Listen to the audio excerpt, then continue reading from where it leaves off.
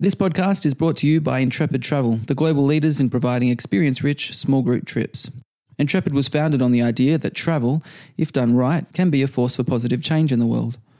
They believe that adventure and an open mind can break down barriers, challenge stereotypes, and bring us all a little closer together.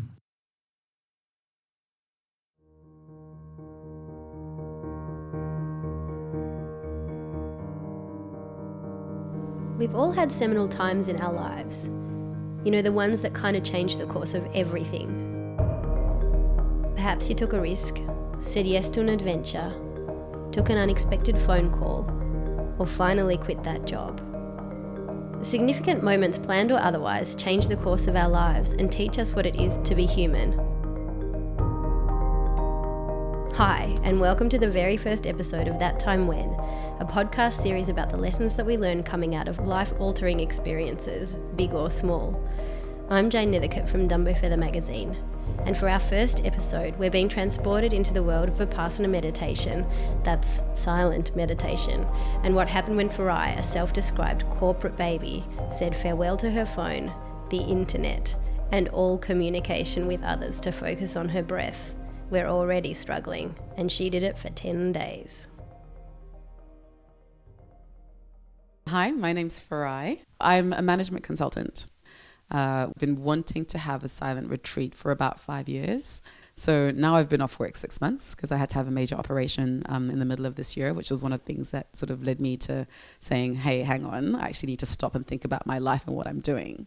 So I found a silent retreat, but I didn't know what Vipassana was, and I kind of went in cold. And it's actually one of the best things I've ever done in my life. And essentially what it is, it's 10 days of silence, and they teach you a meditation technique, which is called Vipassana, which is a practice that comes from Buddha. So it's a ritual routine practice that's about 2,500 years old. And essentially it's teaching you how to observe what is and the reality of what is before you. The way that they do it is that they use your body as a framework for the learning. So it's very much an experiential exercise. There's, evening discourses where they give you an intellectual, mental framework in which to deal with things and to understand what's happening to you and what's happening in your body. But essentially what it's about is actually having the experience within your own body to understand that, change is inevitable, feelings, emotions are impermanent, and basically using that framework to help us all live better lives.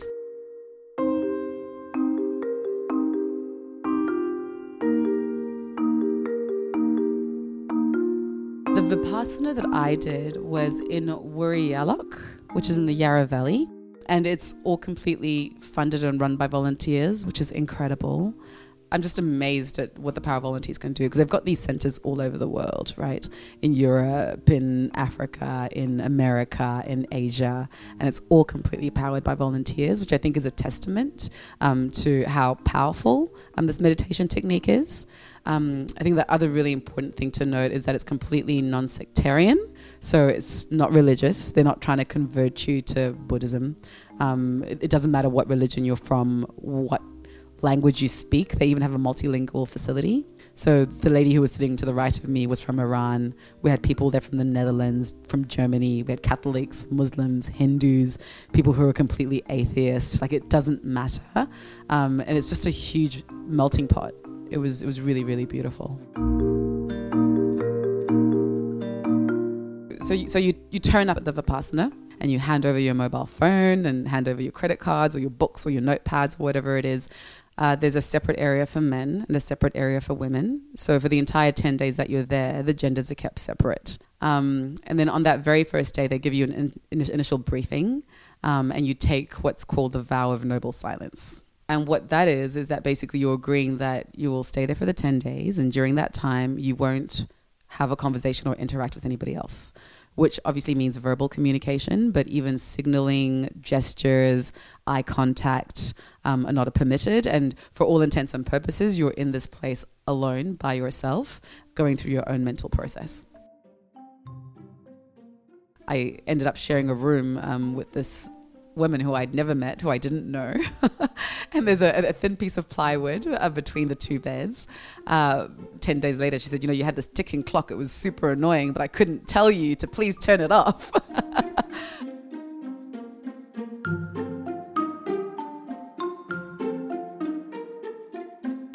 I'd never meditated before I went on this retreat. And I had a friend drop me off, and he came around to pick me up. And just before he came, I thought maybe I should take some cushions. And I went to sit down on the floor just to practice the pose. And I was like, expletive. I don't think this is going to work. And it was incredibly tough. I had so many pains in my thighs in particular, and in my ankles, because you put quite a lot of pressure on your ankles. Turns out we got there and they had cushions. So it was fascinating just to watch the kinds of forts and constructions that people made for themselves. So some people would sit on 5 cushions at a time. Some people would try to create armrests and all this kind of thing. But it's incredible how quickly your body adjusts. By day 7, I was able to sit for 2-3 hours at a time without feeling that much pain. But I think also your mind adjusts, which is also a big part of the meditation, because I think you're actually able to tolerate a lot more discomfort. What I had been worried about going in was that I would get bored, or I would have a mental breakdown, or I would get into some kind of a panic. But it was just fascinating. I mean, I've just started a new relationship. And I remember chatting with a girl before I went into the noble silence. And she said, well, you better not waste all your time thinking about him. And it was incredible. The first 3 days, all I could think about was him. So trying to get to a point where I'd actually get into my deeper issues was incredibly hard. But also you start to realize how much your mind darts around. You start the first 3 days with something that's called Annapurna meditation, which can be incredibly frustrating. And it's basically observing your breath. So about 36 hours of breathing onto your top lip and feeling the sensations on your lip and feeling the sensations in your nostrils. And you don't quite know where this is going or why you're doing it.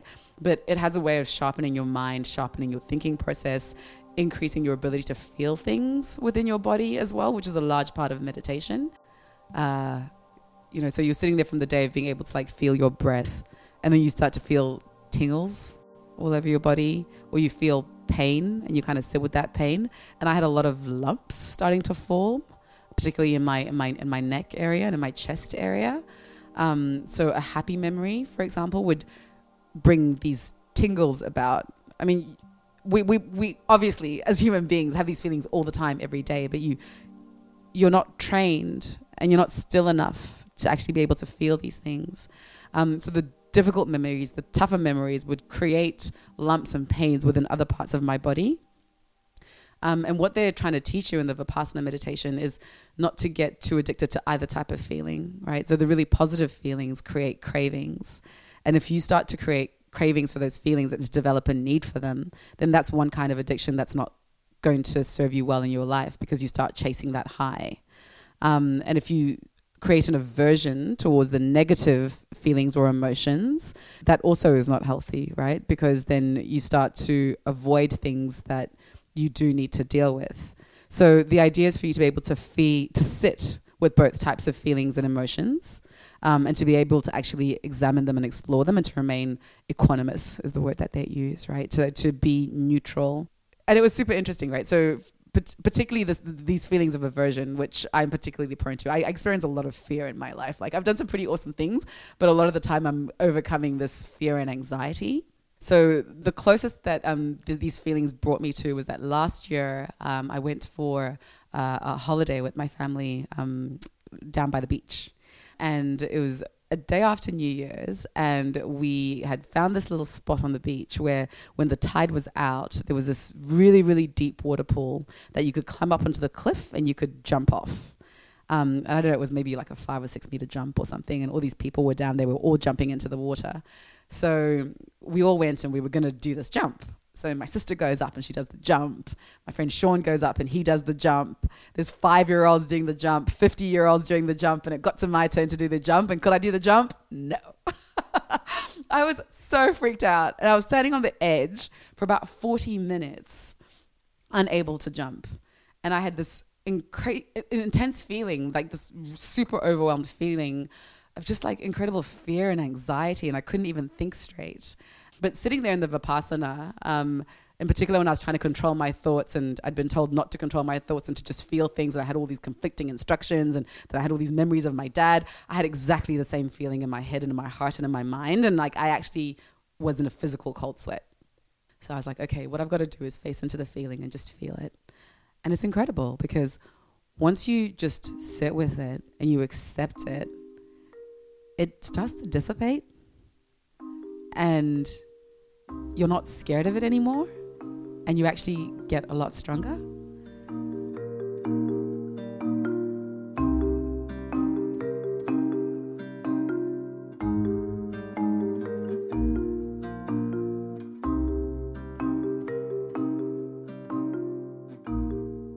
It would be great if you could get this experience without having to sit there for 10 hours a day, but I don't think it's possible, right? That's just the work. They give you this discourse every evening, and on the third day they were talking about how this technique is going to help you get over the misery in your life and to deal with like really difficult situations. And for half an hour every evening, you're actually able to go up and speak to the teacher. So in case you're having like serious issues, or you have questions, or there's something you're not understanding. And there was a guy who had actually gone up, and he was really struggling. He was having splitting headaches, and I think just the physical pain, but also maybe the emotional stuff that was coming up for him was really tough. And he went up and he said, look, I'm not really coping. So they said to him, why don't you spend the night, and if tomorrow you don't feel like you want to be here, or if it hasn't improved, you can go home. And he actually left the next day. Anyway, so I went up after he did, which I felt really bad about, because I was like, someone's talking about having a really tough time, and my comment was, actually, my life's really good at the moment. I don't know if I should be here. Maybe I should go home now. And she said to me, but that's the point of meditation. Like there's highs and lows in life, and even this feeling of joy and happiness that you have right now, it won't last forever. It'll change, because that's what life is. And by day 5, it had changed. And I was in the depths of my misery, all of my daddy issues, my family issues, arguments and disagreements that I'd had with people 10 years ago, questions about myself, my self-esteem, etc. So I went to really deep places, and it wasn't always a happy process, but it was just incredible learning and so valuable. So my dad died when I was 20. My mum died when I was 19. And I had a lot of unresolved issues, I think, and I had a lot of anger towards my dad in particular.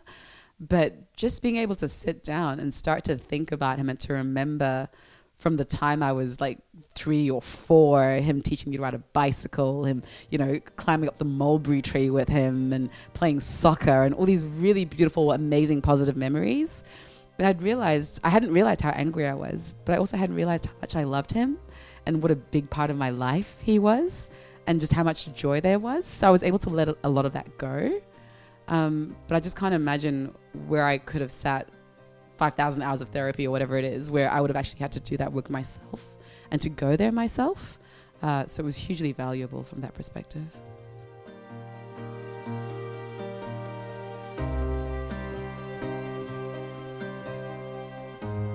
So noble silence is lifted on day 9, so that you have a day to get used to talking and being in loud places again before you have to go out into the world, which is hugely valuable. But those initial conversations that you have, it's incredible, right? Because you're there with these 30 women for 10 days. You can't look them in the face. You can't have a conversation. And all these things form, and you form opinions about people, and you develop characters because your mind doesn't really have anything else to do. And then you actually start speaking to them, and you look them in the eye, and you sort of say, oh, wow, is this what you look like? Because the eyes are the window to someone's soul, and not being able to look in people's eyes is incredible. And I'd formed particular opinions of people, and then I started speaking to them, and they were completely different. But what was also clear is that people do have an aura that you're able to feel. I think if your mind is still and you're just around people, like that also starts to rub off. And where I've come out is, first of all, I want to deprioritize the rat race. And start to focus a little bit more on my own life. I've been a corporate baby ever since I graduated law school. And a lot of that world is very technically driven, and it's output driven, and it's not about your feelings, and nobody really cares about your feelings. It's just about getting the job done. And I think a large part of me had forgotten how to feel. I have feelings now. So one big piece is I want to be able to continue to have those feelings and to understand them. It would be so great if organizations could send all their people on a 10-day Vipassana and actually just build the capability of people to deal with the emotional side of work, because we are human beings. And I think one of the things that Alain de Botton says, I went to a talk that he did in Sydney, and he was talking about how, in the industrial age or whatever it is, we needed to build a building, we needed to create a factory, there was output you had to do, and you could get them to do stuff, and it didn't matter how they felt. But now we're living in a service economy where we're working with the brains and the emotions of people and their intelligence, and they won't produce unless you also take care of the human side of things. So in order to make our workforce more effective and more productive, you really need to find a way to take care of both. And although traditionally that hasn't been the case, I think we're starting to get into a new period of human existence and human evolution and development where we need to find a way to handle both. And I think Vipassana, meditation, mindfulness, whatever you want to call it, is a really great way.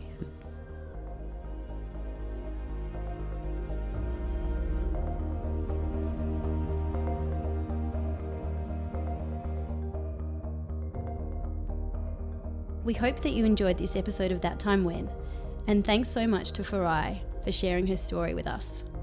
As you probably heard, Vipassana is seriously hard work, and it can bring up pretty difficult emotions. So if you're considering doing it, please check out dhamma.org, that's DHAMMA.org, where you can find a code of discipline to see if it's right for you. It's really important to do it safely. If you want to hear the next episode in the That Time When series, simply subscribe to the show on iTunes or your favourite podcast app. This episode was produced by Lizzie Martin.